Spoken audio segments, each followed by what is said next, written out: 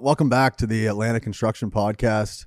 Very excited for our podcast today. This is an Against the Clock featured podcast in association with Construction Clock, the first hands-free time tracking app dedicated to the construction industry. We're pleased to welcome Marco Gallo, founder of EightTwelve Building Solutions, and we're going to be discussing today just a really exciting, unique, and interesting project and construction contract with Raw Almond for pop-up restaurants in some crazy locations. But firstly, Marco, thanks for being with us here today. Thank you for having me, and excited to talk about the wild and weird world of pop-up restaurants. Yeah, for sure. So to get started, just give us kind of the down low on Raw Almond as a client and sort of when you started to build these pop-up restaurants before we get into some of the interesting details. So it's a local architect that started a art gallery in downtown Winnipeg, teamed up with a restaurateur that owned a restaurant in Winnipeg to do these pop-up restaurants on the ice every single year at the Forks in downtown Winnipeg. So it's where our two rivers meet.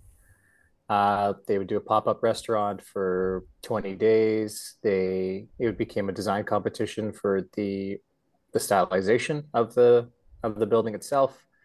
And then they fly in chefs from around the world for high-end dining, 5-course meals. And we have to somehow keep them warm and keep a kitchen operational on ice in the middle of winter. Wow. Can you, for our listeners, before we go any further, just define a pop-up restaurant, assuming it's it's temporary? So it's a temporary structure. We still have to abide by all health and safety standards for exiting, health and safety for food prep, all those things, lighting, egress. It's completely on the frozen river in Winnipeg. I guess that kind of covers it. The pop-up aspect, it is completely temporary. It goes up and then it comes back down. Otherwise, it would melt and disappear in the spring. Right. So typically, how long are they left up? Just for the winter season, I'm assuming, or kind of a month or so in between, in the safest time where the temperatures, certain degree. And yeah, it's usually about 30 days total. Gives us about a week and a half for build, and then there's 20 to 25 days of seatings, and then it comes back down again. It usually starts first week of January for the build because at that point the ice is safe. We've got about 2 to 2.5 feet of ice at that time of year, so we can drive trucks and trailers and lifts and all kinds of things to get our materials and equipment down there. So how many of these pop-up restaurants have you built for Raw Almond thus far? We've done 7 in Winnipeg. We've done 1 in Gimli, which is a little lake town about an hour drive north of Winnipeg, and then we did the one in Churchill, Manitoba, which is a flight away, and it's on the bay in northern Manitoba. So anyone who's going to these restaurants to dine, they'd be taking like a Cessna, some kind of a plane out to the location. Churchill does have it's not an international airport, but it is a puddle jumper airport to go farther north to Baffin Island. Right. But yeah, they're decent sized commercial flights, 80 seater kind of planes. But that's the only way in and out of Churchill. You used to be able to go by rail, but since some mudslides and things, it's become increasingly difficult to get to Churchill by rail. Wow. So for anyone listening now at this point, builders that are listening, they're probably thinking like logistic wise, materials, labor, the challenges, so many challenges that one would assume. Tell us a little bit about, obviously, I'm assuming the materials shipped out in a sea can, but tell us some stories of maybe, a milestone, one of these 7, just of some challenges you've had to overcome with such drastic conditions. Wind is horrible, as everyone in the construction industry knows. It's one thing to have your mind and your body fail, but tools just tend to stop working at -25, -30, especially air powered tools. We start to get condensation and they just fault out on you. Battery life expectancy is horrible. In the Winnipeg aspect, we are a major city. We've got hardware stores and Home Depots and all those good things. But when we start to go more remote, it's not just, oh, someone go jump in the truck and go pick up a box of number 8 Robbies and come back again. It's a little more complicated than that. So in Churchill specifically, it's sort of like gambling, going to the hardware store. You don't really know what you're going to get, and you have to be comfortable adapting to a situation and hot rodding these things together in certain cases. So how does that work with the hard spec and plans, or are you able to be creative on the design? Is that you have full control then? Is that what? There's certainly some fluidity to how it goes together. The Churchill build was prefabricated to avoid as many of these issues as possible. So everything got shipped to us and was, pre-measured and all those good things. And then a lot of redundancies of, let's ship 3 of those, we only need 1. Let's ship 5 of those, we only need 2. In the event that something breaks in transit or doesn't fit, or we have to, adapt in the situation. So what about safety wise, like as far as safety standards? You're thinking the typical toolbox talks, but is there visits from safety third party often or more frequent because of the nature of the project? It's surprisingly less frequent because it's sort of borderlining on a sculptural installation as well as an occupiable space at the same time. Because of its classification then. Okay. Yeah. And then especially in Churchill, the safety, it's a cowboy town for sure. So it's safety standards aren't the same that they'd be in a major city. We did have the issue of polar bears in Churchill. That was one thing I've never had to worry about on a job site. So that was experience I'll never forget. We had a bear guard associated with us that was just hired to walk around the fort all day with a shotgun and make sure that we weren't going to get eaten while trying to be burglars. I think people think of polar bears like the Coca-Cola commercials, but they're actually like absolutely vicious beasts. They're big and they're scary, and they're pretty hungry that time of year. There's where we were about a half a mile out, you could see the sea ice where it doesn't freeze anymore, where the water coming out of Churchill, the fresh water is mixing with the salt water, so it's all open water there, and the polar bears just hang out there all day fishing and hunting. And then they come into town at night to try to find whatever else they can, people included. And yeah, it was wild to have to do. They're called bear sweeps. We do a job site bear sweep every single morning, and our bear guard would radio us in that it was okay to come to site. Wow. That's insane. That's not your typical challenge to deal with on a construction project for sure.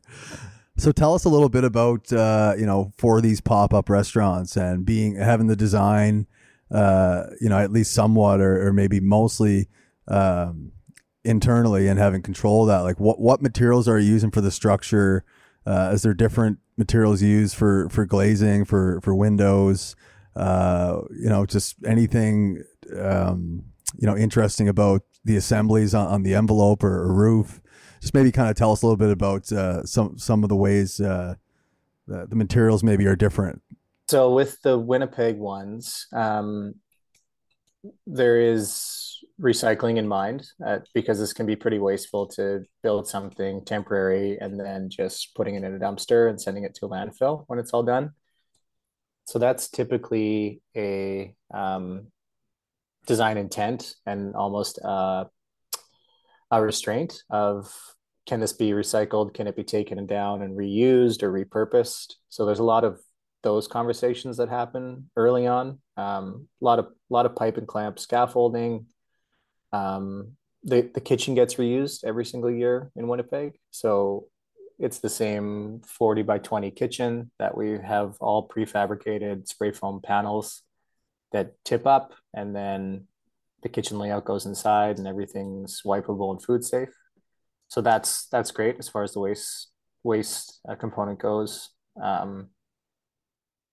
For windbreaks and insulation, tarping also creates really unique lighting situations to let diffuse light through. So it makes these really beautiful interior sort of vignettes that are sort of unexpected happy accidents.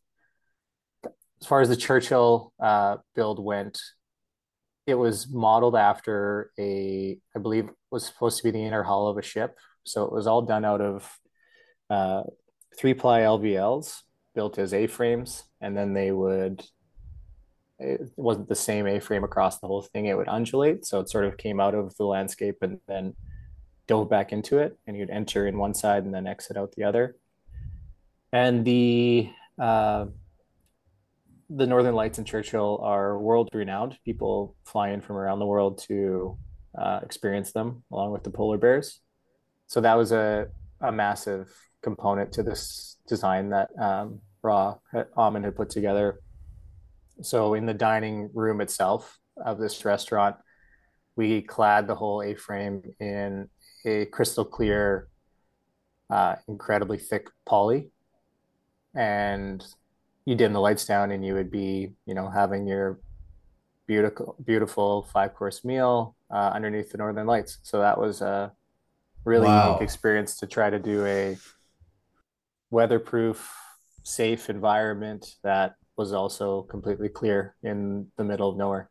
Must be satisfying though, as an architect yourself, to work on such a unique project. Like I'm sure there must have been a level of satisfaction with those, especially maybe the Churchill one that you just don't get from your typical, fit up or home builder or whatnot. It's very satisfying, and it's quite, it's almost, I'm a big camper. It's sort of glamping, for lack of a better term. So it's quite nice to know that it doesn't have to be completely perfect, because it is temporary, and it's more about, you know, globally how it functions, rather than, that baseboard didn't get silicone on the top of it. We're not having those types of conversations that we would typically have when we're walking a commercial site or doing a punch list. So there's something really nice about its temporary nature. Can you tell us a little bit about, the nature of these pop-up restaurants? Like as far as the disassembly, is there reuse? What happens after the season? Is it taken apart, categorized, and then it's all set for the following winter season? Just The Churchill one they haven't done it in a few years because of COVID, but that one would get recycled each year. There's certain sacrificial components, like, some sheeting won't go back together the exact same way it did last time. So some of the sheeting just ends up having to get thrown away. But the bones themselves definitely get reused uh, every year if they do continue it. The ones in Winnipeg, the design is different every year. So a lot of times the bones of that are usually pipe and clamp scaffolding, so that those can just go back to a job site and be used, for stucco or low-rise buildings or what have you throughout the year, and then we can reuse them for a quick little restaurant. so this is an ongoing project then with the reassembly and each winter season for this client. Tell us how this came about. Is this was it tendered? How would you price something? How did you price the first one, or how did that relationship work with your team and the client? I think maybe we were the only ones stupid enough to agree to do it. Well, I don't know. I'd say replace stupid with you know courageous and risk taking, and well, maybe a little bit. That's very kind of you. Thank you. Yeah, well, I mean, having a design background, these types of things are they're enticing to our company, and they're fun, they're temporary, they're good for the city. We may or may not get some free tickets out of it from time to time, so that also. Yeah, great Great spot for a date for the girlfriend of the wife, huh? Yeah, I mean, it justifies me coming home completely windburnt and exhausted. So Or gone for a month. Yeah. yeah. Yeah. Well, that's great. I wonder if, just in context, maybe tell us a little bit about 812 Building Solutions. Maybe just a little bit about your background, and obviously, aside from the feature of this Against the Clock featured podcast with these pop up restaurant builds, this such unique projects. Just for context, a little about 812 Building Solutions and the company itself, and the other services that you provide, be it residential, commercial, whatnot. So we are a general and residential and commercial general contractor in Winnipeg. We primarily do new builds, major renovations and additions on the residential side, and on the commercial side, we do tenant improvements, low-rise buildings, multifamilies, anything kind of wicked and weird. We also somehow end up getting roped into. I think it's because of design background that when an architect has a really great idea but has no idea how it's going to stand or align or any of those buzzwords that architects bury in their drawings all the time, we get the call for those as well, or at least we like to get the call. So, and I think this will tie in, to our featured episode on these unique projects. As I think you mentioned, yourself and your partner Marco are both from a design background. So, being architects, having a design background, when you're taking on these projects, from a business standpoint, can you speak on like the sort of risk analysis, or sacrificing maybe margin or risk level for the satisfaction of unique projects? Obviously that's part of your mentality in taking on these pop-up restaurants. Can you just speak a little bit on sort of how you and your business partner, your management team, kind of assess the risk? Obviously it's a business, you need to make margin, and then what you're willing to sacrifice on the left to right brain thinking of, like, you want to be involved in these unique projects in the design side, but it's got to make sense numbers wise. Can you speak on that a little bit? It's a little long winded, but. So that's a great point. To answer it shortly, these are the projects that don't make money. Let's be honest. They are, good for PR, good for the city. They tie in our design background and sort of stimulate that part of the brain. And they end up getting us referrals, which is great. So, it's sculptural, but it's also marketing at the same time, but it's also sort of campy, the whole thing. So the projects that keep the lights on are the new builds and the commercial tenant improvements and things like that. There's not much risk involved for us because we usually donate some time, and it's usually done at a discounted rate. But we usually just do it on a cost plus scenario, so everything's open book, and these things tend to evolve and have to adapt quickly. So quoting them would be an absolute nightmare, and there would have to be so many. You really can't. You can't hard quote a project like that, right? So, and I guess, again, to your point, you've got a lot of revenue happening with your typical commercial residential, and then you're able to take these on as special projects, with knowing that that these aren't for margin on the grand scheme of things. These are kind of on the side, and they serve a purpose in that regard. They're romantic, which is a part of being the owner of a construction business. Is there is some romance to the whole thing, and that's why I got into it in the first place, is that pursuit. Amazing. Yeah, I think people are romantic about sports, they're romantic about building too, and that's it's kind of what eventually keeps us going. Is there anything else you want to mention? I think we've touched on a lot of this, of some of 812 Building Solutions story, your story, and just this theme of these pop-up restaurants. Anything we didn't touch on, maybe that you feel our listeners should hear, or to close out? Yeah, I mean, I suppose we could talk a bit about the weather there because I know that that is we're used to it, unfortunately. But I know that it's can be shocking to hear some of the temperatures and the conditions from other people. So I can probably talk a bit about that.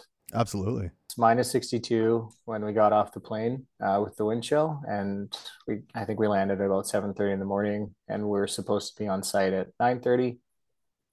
Um, it was a 1 hour tundra buggy ride, so this is basically a school bus on top of a monster truck, and that's used as our site trailer, quote unquote. There's a couple propane fireplaces in there to heat the space, so we use that for keeping batteries warm, keeping ourselves warm, warming up tools when they would go into cold delay, uh, being safe from bears as well. So that we had a 1 hour commute on the tundra buggy across the bay ice just from the port of Churchill even to get to our job site for the day. So that was again a unique experience. And you're sort of looking out this buggy at this windswept, incredibly harsh landscape and thinking in that moment, what have I done? Why am I here? What are we doing? But You must have had some serious doubt set in that moment. Like, what are we doing? it was yeah, it was a bit eye opening. We were just driving to, Yeah. you look out the front windshield and it just was to nowhere. We're like, where are we going?